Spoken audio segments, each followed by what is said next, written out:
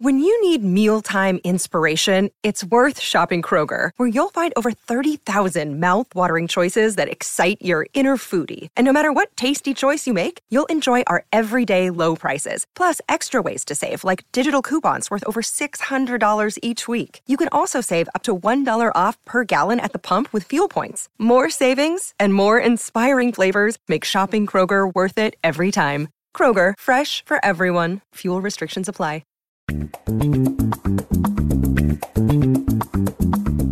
This is the Book Riot Podcast. It's a weekly news and talk show about what's new, cool, and worth talking about in the world of books and reading. We're recording on Thursday, January 16th, 2020. I'm Jeff O'Neill.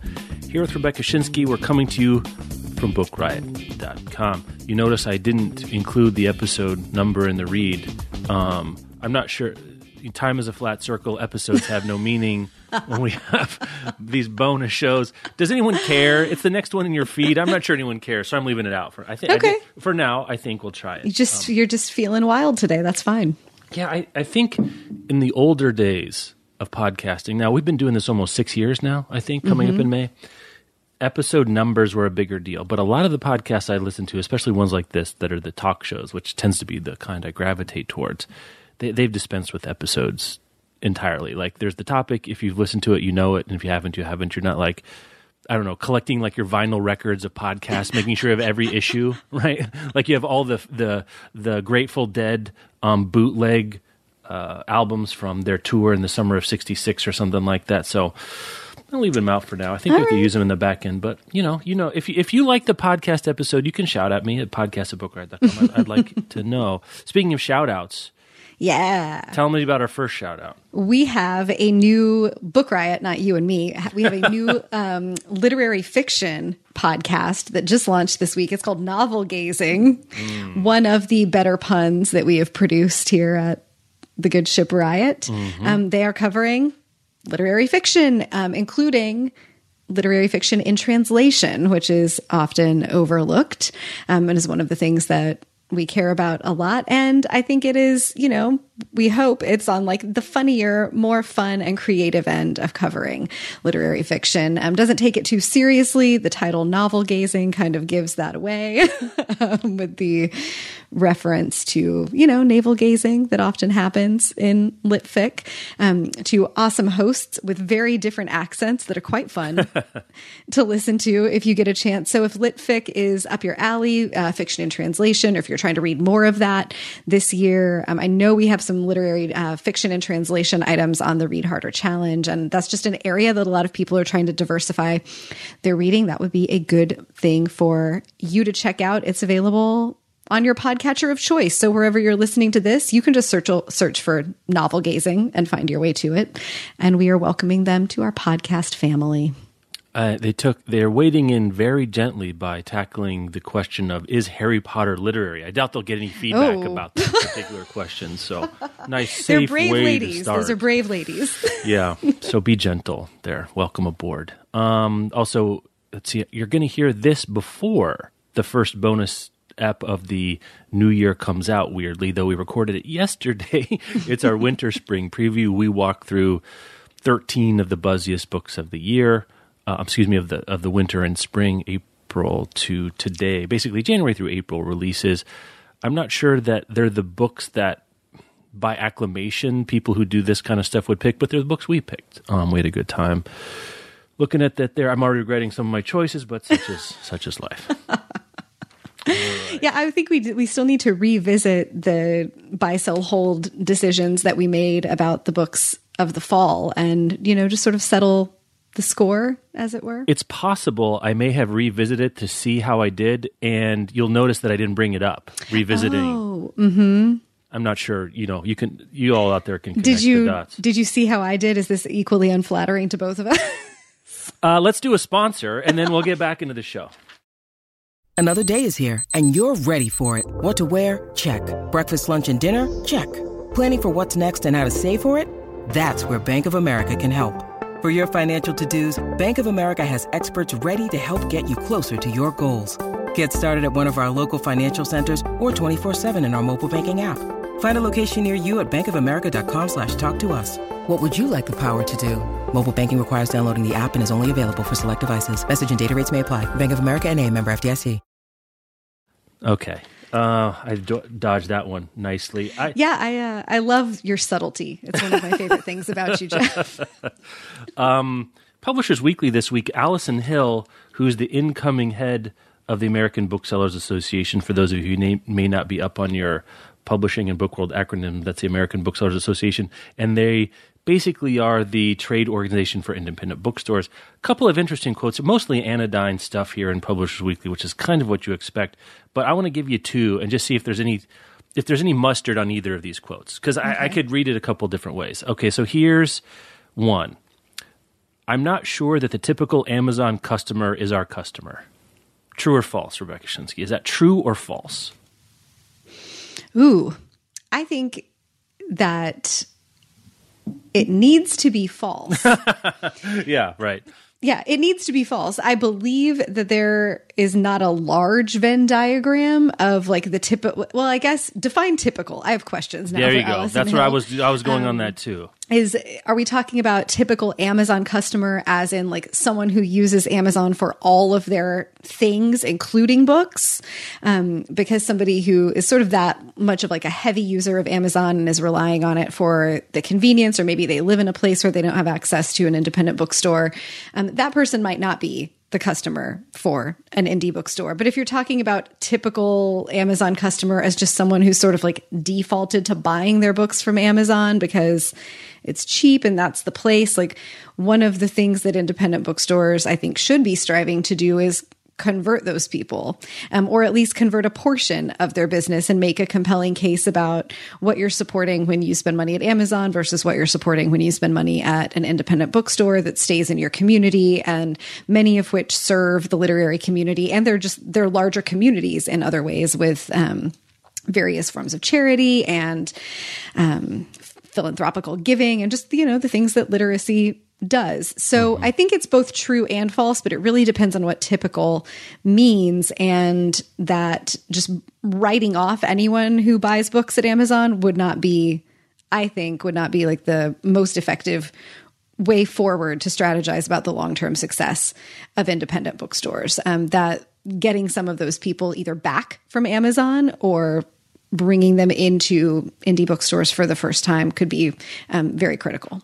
Yeah, I think you've hit kind of the right thing. Just to the language I had is I think she's right for the wrong reasons. Like she's saying typical Amazon customer, probably the typical Amazon customer buys 0 books a year. We've seen all the stats about like this is a regression to the mean situation. But of the Amazon customers who buy books, they are the same customer. So whether or not it's typical is sort of immaterial, it seems to me. It's like there is a subset of customers that are buying books from Amazon that, given the right incentive, motivation, information, access, whatever, would switch some portion of their book buying dollars there. Okay, here's another one. Asked about Barnes & Noble and James Daunt taking over. It infuses new energy into the ecosystem, and regardless of how he chooses to proceed, and regardless of whether we think of each other as partners or competitors, the reality is we're all in this together. True or false?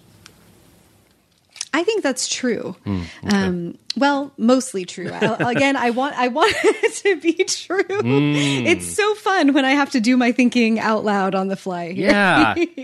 This is what you get for asking me about to settle scores from the old preview. I break this out on the fly. Great. Yeah. I think that all on the same team is really a reference to Amazon versus everyone else. Yeah. That in a book ecosystem without Amazon, or where Amazon plays less of a almost monopolistic role, it could just be everyone's on the same team of books. But I think she's making reference there to like independent. It's good for independent bookstores, for Barnes & Noble to continue to be a thing, because that gives, that bolsters everybody against the tide of Amazon just taking over. I don't think a new person is just automatically new energy and fresh ideas. And so far, we haven't seen like major changes from James Daunt in the way that the business of Barnes & Noble is put together, or at least major changes that have been made public that could continue to bolster Barnes & Noble's long-term survival in a way that then benefits Indie's long-term survival.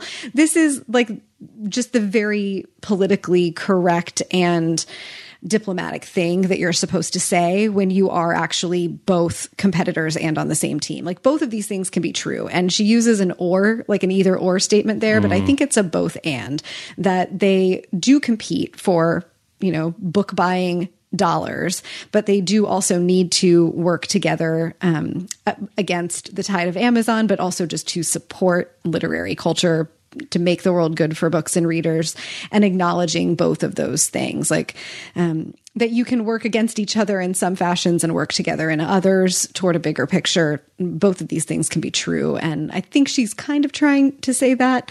But this is a super diplomatic statement that you make when you're the new head of a thing that competes with something else that has a new head of a thing also. Like James Daunt, if he's aware of who Alison Hill is probably saying the exact same thing about her. Yeah. Last thing here.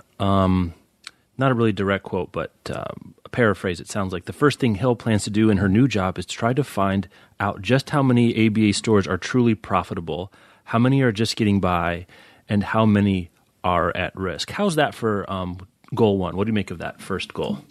That's I think a well-targeted and good business goal is to... Maybe overdue is my first thought.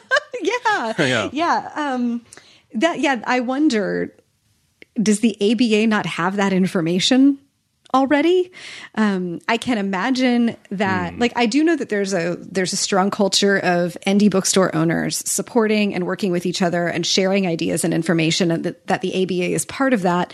But I think among small businesses, there's also like a protectiveness, and this is about like small businesses in many industries, but there's a protectiveness of like good ideas and creativity that's born out of like a scarcity kind of mindset. And I feel like I've seen some of that happen in the bookstore world. I mean, I've seen it like in the yoga world that I'm also involved in. I think it's probably everywhere.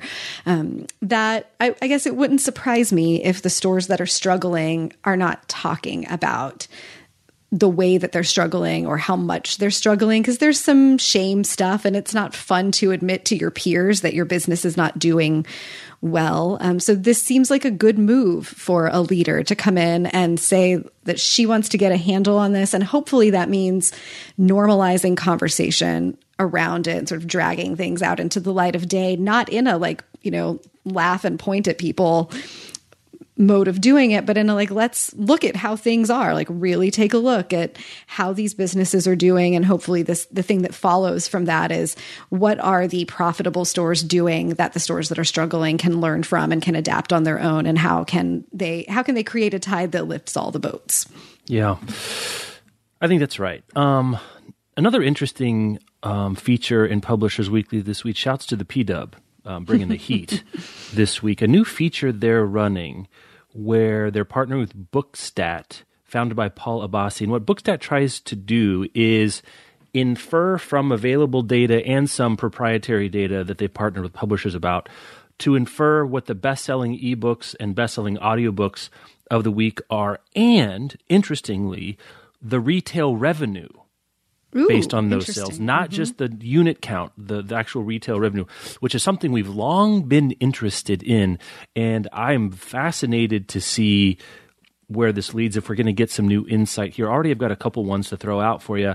They say, Paul Abbasi says, Bookstat's figures vary by 1% to 4% from actual sales market-wide, which that's a very good margin of error. Like, I would definitely live with that. And if I somehow knew that was true, I would just sort of use these without much of a caveat.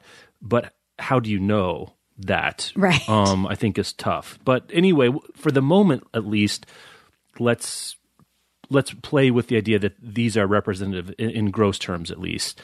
Crawdads takes the Triple Crown, being the best-selling ebook. And best-selling here now means something a little bit different. I have to think of it two ways. Is it the number of units or the gross revenue? Well, it just so happens that Crawdads was such a monster and monstrous that it sold both the most units and had the highest revenue in all three categories. The categories being ebooks, audiobooks, and print books. Did you see the chart? Is that yeah? I'm looking at the chart right now. Mm-hmm. One thing that jumped out to me: Becoming, the second best-selling audiobook of the year. Not surprising. We were told it was the second best-selling book of the year, but only the 18th best-selling ebook. And the reason is Amazon's own titles are numbers 6, 7, 8, 9, 11, 12, 13, 14, 15, 16, 17, 18, and 19. Yeah, it's 11 of the top 20 are published by Amazon Publishing. And the deal there is those titles are like a few bucks a pop. So they're not actually ranked by revenue here. They're ranked by unit sales. So Becoming is number 18 with 358,000 units sold. So that makes it 18th in terms of unit volume. But if you were to rank order this accord to revenue, it would be number 3. Right? So just behind Crawdads of The Handmaid's Tale, interestingly, Harry Potter and the Sorcerer's Stone, still getting those galleons over there. And then actually it'd be ahead of Harry Potter, but behind Educated, which sold 627,000 copies in ebook for a gross revenue of about $8 million. Anything else? That one really jumped out to me. Not the same. You might think that since Audible is an Amazon property, that you might see similar distribution curves or a similar cadre of a few dollar audiobooks from Amazon titles in the middle here, but there's zero. Or one. There's one. There's one. Number 19, Born a Crime, but it sold at a traditional market price, interestingly. Yeah, I think that there's a real gap or just a real difference in what's going on with Amazon Publishing in terms of text, whether it's print or ebook text, and they do really focus on digital books, and what's going on with Audible originals or Audible exclusives. And for them, what's happening with most of these Amazon Publishing titles are these are titles. I don't recognize any of these. Zero of them. Like the 11 books that were put out by Amazon Publishing that are in the top 20 best-selling ebooks of the year. I don't know any of them. I think these are either self-published authors or authors that Amazon has picked up and put into their Amazon Publishing line, and that they're marketing through probably the Kindle Unlimited service and through the, ads that show up on people's Kindles and in their Kindle apps when they're reading on phones and other devices. And then those, emails that people get about here's a book you can read for $1.99. And that's reflected, as you were saying, in the fact that the number of units is really high for most of those, but the overall retail revenue for those titles is low relative to all the other titles on these lists. All of them are in the $1 to $1.9 million range, which is a lot, but much lower than the other titles here. And Amazon's not doing the same kind of thing, or they haven't had the same kind of success with the Audible exclusives. And I think there's a lot of reasons for that. The barrier to entry for an audiobook experience feels a lot higher to me than the risk you're taking when you buy a $1.99 ebook. We'll see how this goes. You can, read 50 pages of that, and it's even if I hated it, I'm only out $1.99. Audible credits are more expensive if you're straight up buying the ebook on Audible without or having to pay individual credits. That's even more expensive, and that's just harder to opt into a totally unknown name. And I think it's wise of Audible to not be pushing those in that same way. I also don't think that they're doing audiobook versions of a lot of these titles for Amazon Publishing. Yeah. So Audible exclusives are big authors that Audible gets, hey, we're going to produce the audiobook for and be the only place that you can get it. Or they do these Audible originals that are shorter, but there's not really an audiobook version of self-publishing that Amazon can, lift authors out of and make them bestsellers by making it really cheap to try the books. Yeah, and this is certainly true, is that the next step in producing an audiobook after you have a self-published title is quite onerous to do a 10-hour audiobook and edit it and get a narrator to do it. And now that's baked in if you're going to sell a whole bunch of copies, but it might not be baked in if you're going to sell 3,000 copies at $6, as a self-published or very small author. The other thing that jumped out to me here is the gross revenue of the top 20 ebook to audiobook. Audiobook crushes it just because the prices are so high and the units are about the same. It trails off a little bit towards the best-selling, the end of the 20. Harry Potter and the Prisoner of Azkaban is number 20, 279,000 units for $6 million. Blue Moon, the number 20, it's a lead child title from Penguin Random House in ebooks, 338,000 copies, so 50,000 copies more, but $1.5 million less in gross revenue, and that's a PRH title. We don't know yet, I think, the full story of what audiobooks means to the bottom line of the big five and traditional publishers. We've been seeing market share in terms of unit sales to this point. This is telling to me that actually the numbers are way bigger when you talk about revenue. When it's actually about revenue, it's even more acute than we think, which makes sense, but we haven't seen it put out this way. Yeah, this is really interesting to see. And it's interesting to me that the best-selling audiobooks list much more closely reflects the list that we were looking at, I think, last week of just best-selling print titles over the year. And that's largely because, as we were just discussing, there are not all these Amazon publishing titles, but you've got Crawdads Becoming, Educated, Girl Wash Your Face, and Girl Stop Apologizing. You have the F-bomb related self-help books. You have Malcolm Gladwell. You've got some Brene Brown and 7 Habits of Highly Effective People. Like the popularity of self-help and like management titles in audiobook, I think, is a really interesting thing. And just that sort of usual mix of things, but also where many of these are backlist, as we were talking about last week. Many of these are not books that were brand new in 2019. So it's interesting to see how that trend that we see in print has carried over to audio as well, that most of the big books in a year are not actually the books that were brand new. Right. Now, the other split that is, I think, confirmed here that we knew anecdotally, maybe through back channels and other places, that nonfiction on audio is a huge deal. Like 14 of the 20 titles here on the audio bestsellers are nonfiction, compared to like 3 or 4 among ebooks. And some of that is self-published self-help is not much of a thing. I mean, for better or worse, like it just hasn't broken through in the way that a lot of genre writing has in ebook form. So anything else from that? I look forward to this with great interest to see how this shakes out. Yeah, I'm excited to see this. I mean, I think, the sort of overall like omnibus publishing stats is a thing that we've yearned for, and a lot of people in publishing have yearned for a long time, and transparency from publishers about these things, transparency from Amazon about them is really hard to get. I'm glad that someone is approaching getting there. This is definitely a margin of error that I can live with. This is, I think, the best attempt at an aggregate that we've seen. If we can talk about even just the selection process for our fall preview show, a grand total of 0 of the books that we picked to talk about appear on either of these lists. So there we go. Great job by us in picking. In all fairness, there's like 0 front list, but that's right. Maybe a separate thing. All right, let's do a sponsor and get back into newsy news. All right, where do you want to go? I would like to hop in our time machine and like go back to mid-2018 so we can buy, sell, hold about where the crawdads. Yeah, well, what are you going to do?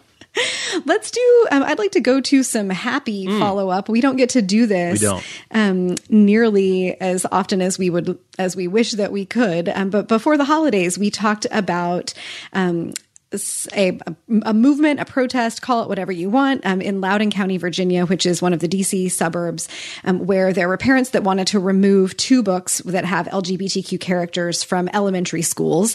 And the officials related to that decision voted against that movement earlier this week. So those 2 books that some of the parents wanted removed will remain on school shelves in those elementary schools. It was no surprise, a group of conservative parents that launched a faith-driven campaign to banish LGBTQ lit from elementary school libraries and classrooms. They had some early success. School officials had taken about 5 books with those themes out of schools after parents complained, according to a school district spokesman.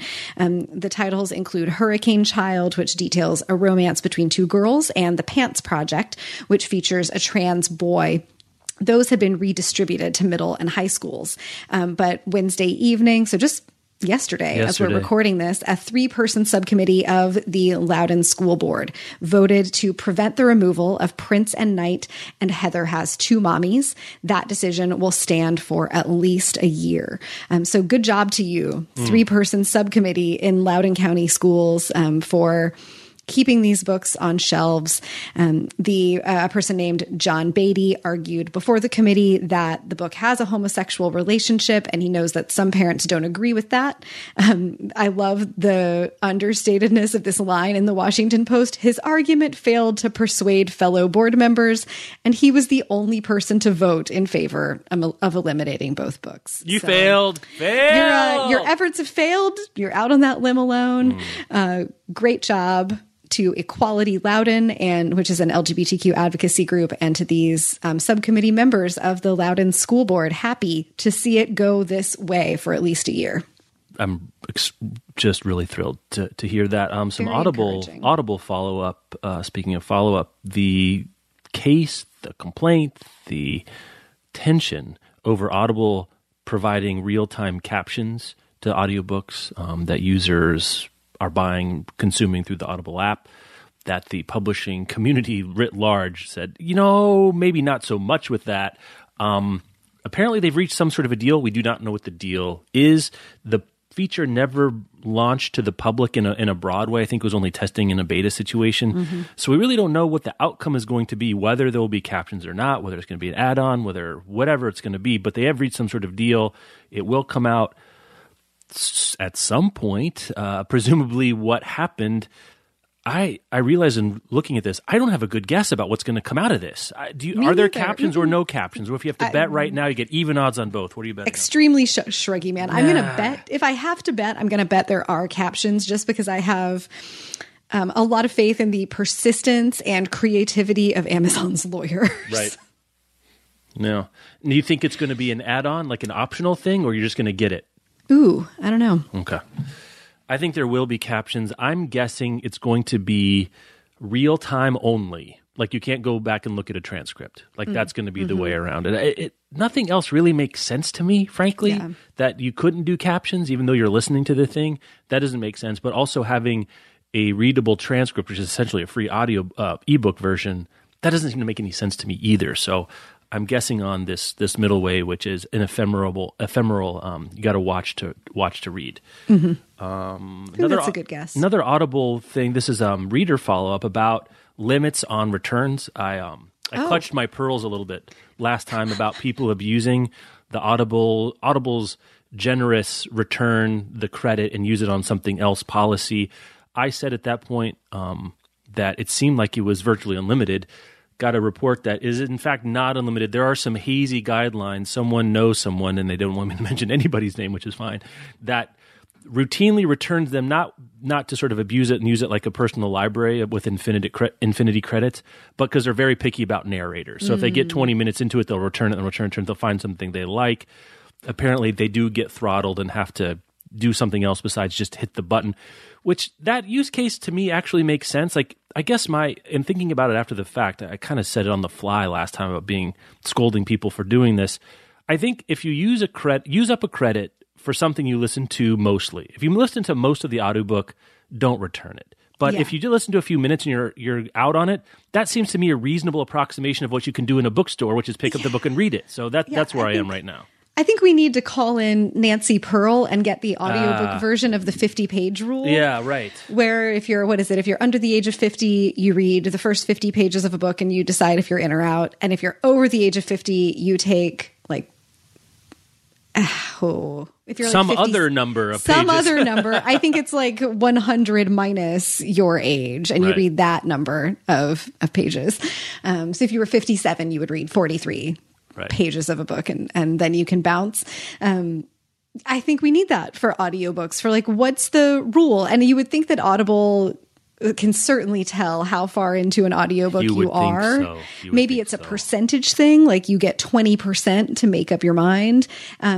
And you could build, now I'm into this concept. I think they could even build features around it where you could get you could maybe toggle a switch that would, if you are a person who is picky about narrators or who does frequently bounce out of an audiobook after, say, 20%, maybe you could get a pop-up notification that would be like, hey, you're approaching your 20% mark. So if you're going to make a decision about this book, make it now. That's interesting. You can listen to samples for most of the books on Audible, so you can do a little kind of a smell test, right? Just get a feel for it. Yeah. They're not very long. You're not going to get 15 or 20 minutes in. I think most of them are 3 to 5 minutes, but from some of that, you can eliminate like a real mistake of a narrator for you. If it really is grating, you can jettison that thing pretty quick. But yeah, I think this is one of those things. If you feel like you're getting away with something, you're probably doing it wrong. That's pretty good life advice in general. And if you feel like you're getting away with something, don't do that anymore. But if you feel like you're making an honest effort to pay for the things you're listening to mostly all the way, then pay for those things. Anyway, addendum to my scold. From before. Addendum to the Scold is definitely the show title. Let's see. News. Well, while we're on digital checkouts, I think this is not a standalone story about record number of library systems achieve 1 million plus digital book checkouts in 2019. I wonder what other story we've talked about that could be related to a surge in digital collection usage. I can't really think. It'll come to me later. I'll have to think about it here a little bit more. Does it have to do with ebook pricing for libraries? Yeah, well, it could be something about a publisher. I'm not sure. 73 public library systems from the U.S., Canada, Singapore, Australia, and New Zealand. Singapore shouts a big glow up for Singapore to be included in that list. Each enabled readers to borrow over 1 million ebooks and audiobooks from their catalogs in 2019. A 27% increase for children's audiobooks and young adult digital book titles. That got me wondering if Macmillan's move to do some throttling wasn't about sort of aggregate usage, but some of the more lucrative parts of the market actually finding some uptake digitally, because as we saw when we talked about the best-selling books of the year, I think last week, a lot of those are children's books. And if you're borrowing Snowy Day, which people are, or you're borrowing other places you go, rather than buying it, that takes more money away from publishers than they were anticipating. I'm trying to be as value neutral about it right now because I don't want to do this again today. But it's not a surprise that this news is coming out. It's not a surprise from what I see people doing and what hear people talking about. People are using these more and more. We know that libraries are spending more and more on their digital collections, so they're being used more and more. The front ends are good. Libby's great. Overdrive's getting good. And usage is up. And that's good on the whole. So anything else here, Rebecca? I was just going to give you some shouts for what I assume is your contribution to the Multnomah County Library's presence. I was going to say, I think if it weren't for the Black O'Neill household, they'd be like down at 15 rather than number 7. Maybe just interesting for our listeners to hear the top 10 ebook and digital audiobook circulating systems for 2019. The Toronto Public Library was number 1. The LA Public Library is number 2. King County in Washington State, then the New York Public Library, then the National Library Board of Singapore, Seattle Public Library 6. We've got a Book Riot office in the Multnomah County Library. Do. So I actually think it's you and the rest of the Riot crew. Me and Sharif and Vanessa and Hannah are hitting the servers hard here in Multnomah Number County. 7, Hennepin County Library in Minnesota, the Public Library of Cincinnati and Hamilton County in Ohio, and then number 10 is the Mid-Continent Public Library in Missouri. And I'm not sure where in Missouri that is, given my relative familiarity with the Midwest.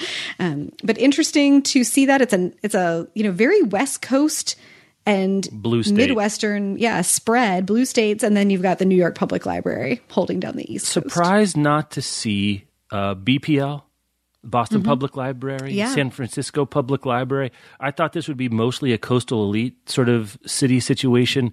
Shouts to Minneapolis, St. Paul, I think. Shouts to Cincinnati. Shouts. Mid-Continent Public Library, I'm guessing it is the SLU, your old stomping grounds. I don't think that's a Kansas City, Missouri that's not the Kansas City one. Mid-Continent, I guess, could also be like around Columbia, where the University of Missouri is. There's no way the Columbia... I mean, you're right. It could be. I can't be Columbia, Missouri. And that's just because I'm not saying that because we're Jayhawks either. Like it has to be St. Louis. But we'll look it up after the fact. Would that we could live Google and do it there. There you go. Oh, you know what it is? It's the Mid-Continent Public Library is like around Independence and Liberty and Parkville, Missouri, which are Missouri side far suburbs of Kansas City. Oh, really? Wow, that is a huge effort from them, I would think. Yeah. Relative to population That's good, relatively affluent suburban sprawl.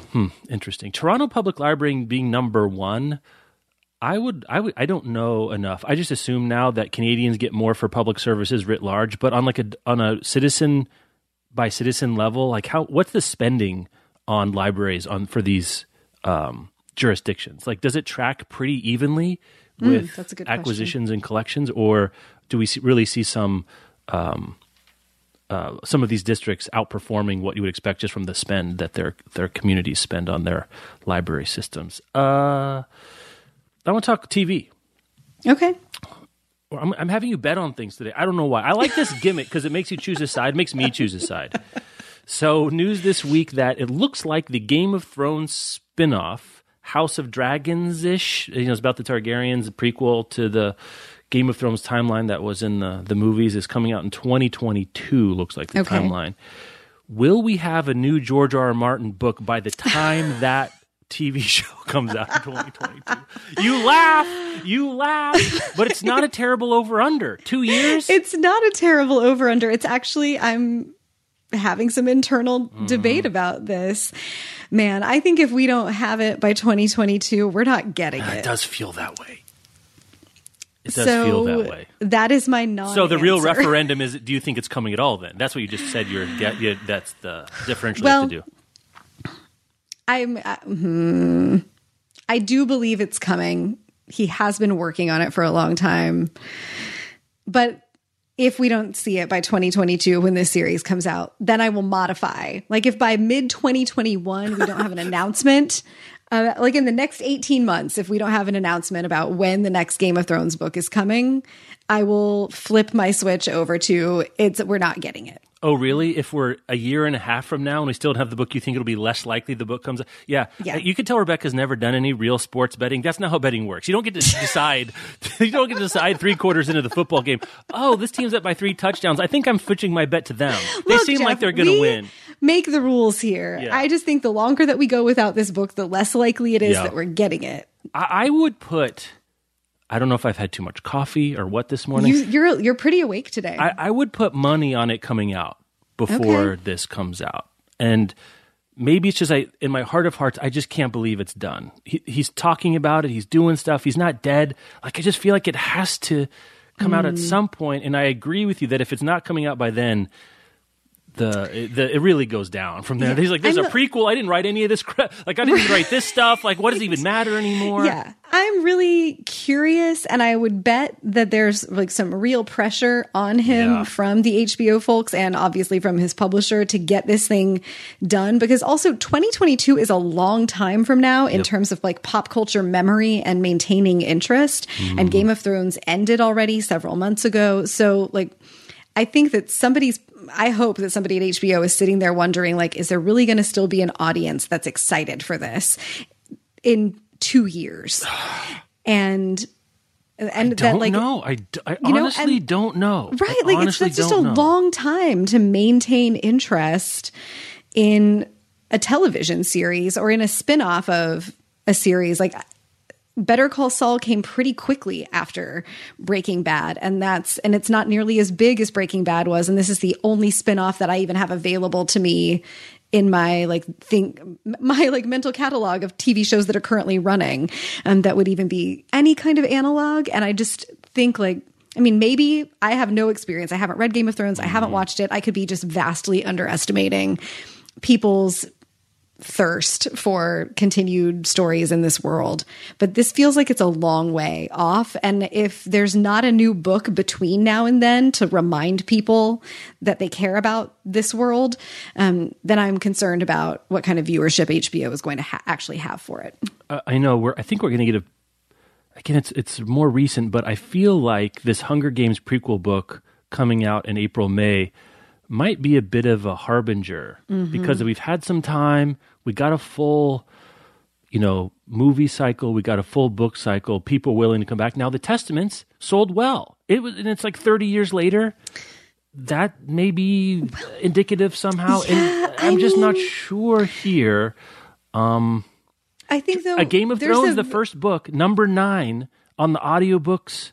units last year. Yeah. That's I a do think lot there's of hours of people listening to Game Yeah, of that's Thrones. true. That is a lot of hours. There's an asterisk in my mind next to The Testament sold well because it came out of the gate hot and then it has disappeared. Like, I was traveling this past weekend and I texted you, like, when I was traveling over the, like, in the late fall, I saw giant displays of the Testaments in all the airport bookstores. I didn't even see a single copy of the Testaments for sale in a Hudson News this past weekend. And I was in Atlanta, my second home, the Atlanta Delta terminal.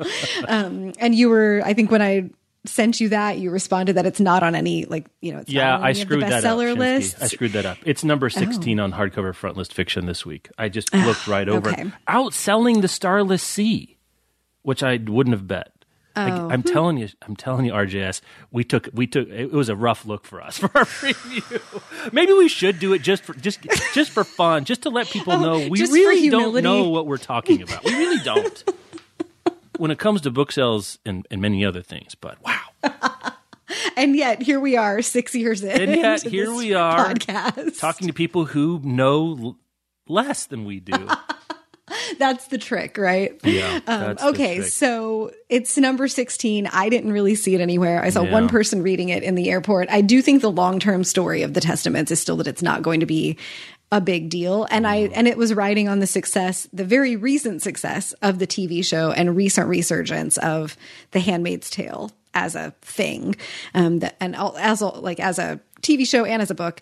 I'm really curious. I think you're right that how the new Suzanne Collins Hunger Games book performs will be an interesting data point into guessing how new entries into Game of Thrones are going to do, especially these spinoffs, like finishing the series. This, like the next Game of Thrones book, if it ever does come out, is going to sell very well. Yep. People want to finish that story. But I think the spinoff thing is a really interesting question. And when we do our summer book preview and when we place our bets about the Songbirds and Snakes book, I think I'm anticipating coming out of the gate the same way there, that it will sell really well at first and then taper off. I find myself, again, as you know, I don't like to read books from series that are not yet complete.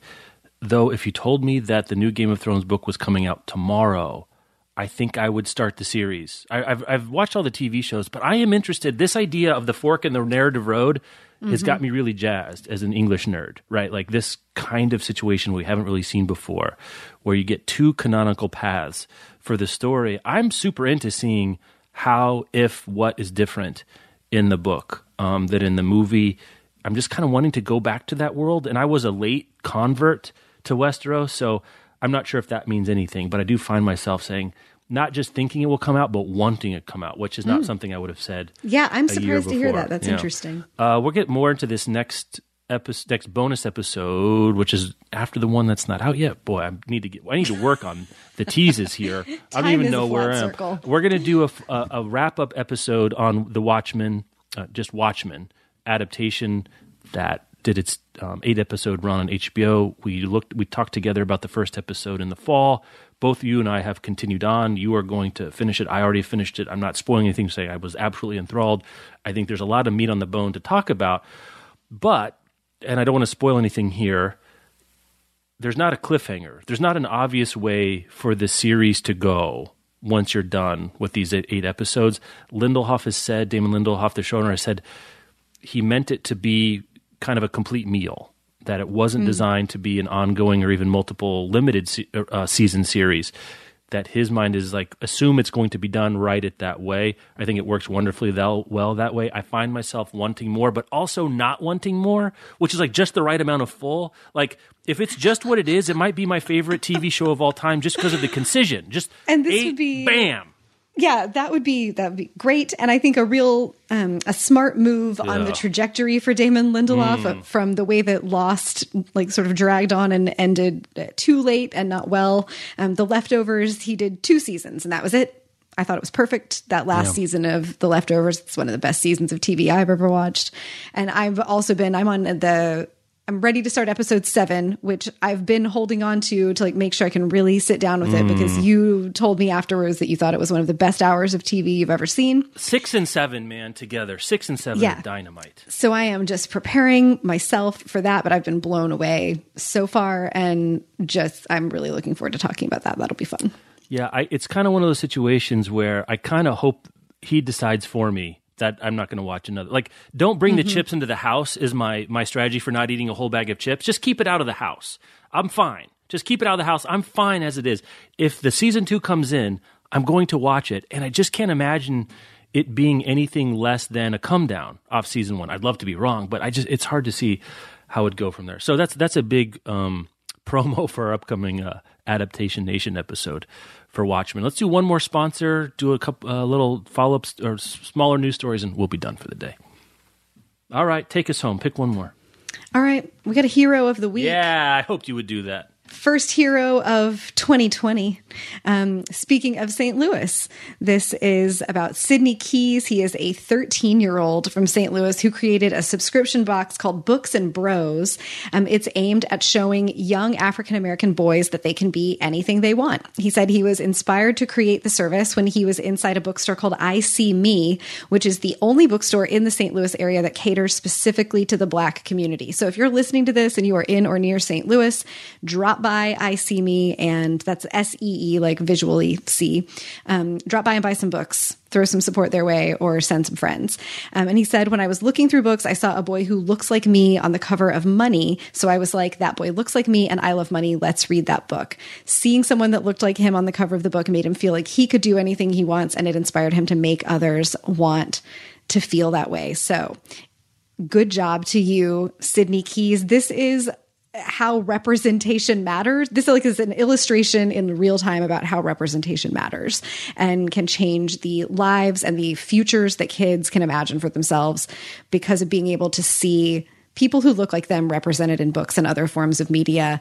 And that he took the power of that experience and created a business to expose other young Black boys to books that can inspire them is awesome. If you want to sign up for Books and Bros or purchase it for a child in your life, you can do so. We'll have a link to the news story here in the show notes, and there's a link inside that for details about Books and Bros. Our hats are off to you, Sidney Keys. May your efforts succeed. May your efforts succeed. That's our show for this week. You can find links to all the stories we talked about at bookriot.com/listen. There you can also browse all the other podcasts that we host here on the Good Ship Book Riot, including Novel Gazing, our new literary fiction podcast. But we've got podcasts about science fiction and fantasy, mystery and thrillers, nonfiction, Get Booked, which is a recommendation show, all the books, which every week highlights the best, most interesting, and fun new books coming out that week. Something for everyone there. That's bookriot.com/listen. Shoot us an email. Podcast at podcast.podcast. That's our email address. Podcast at bookriot.com for feedback about this or anything else we've said that you can add to in a constructive way. Love to hear it. Rebecca, we'll talk to you next week. Yeah, have a good one.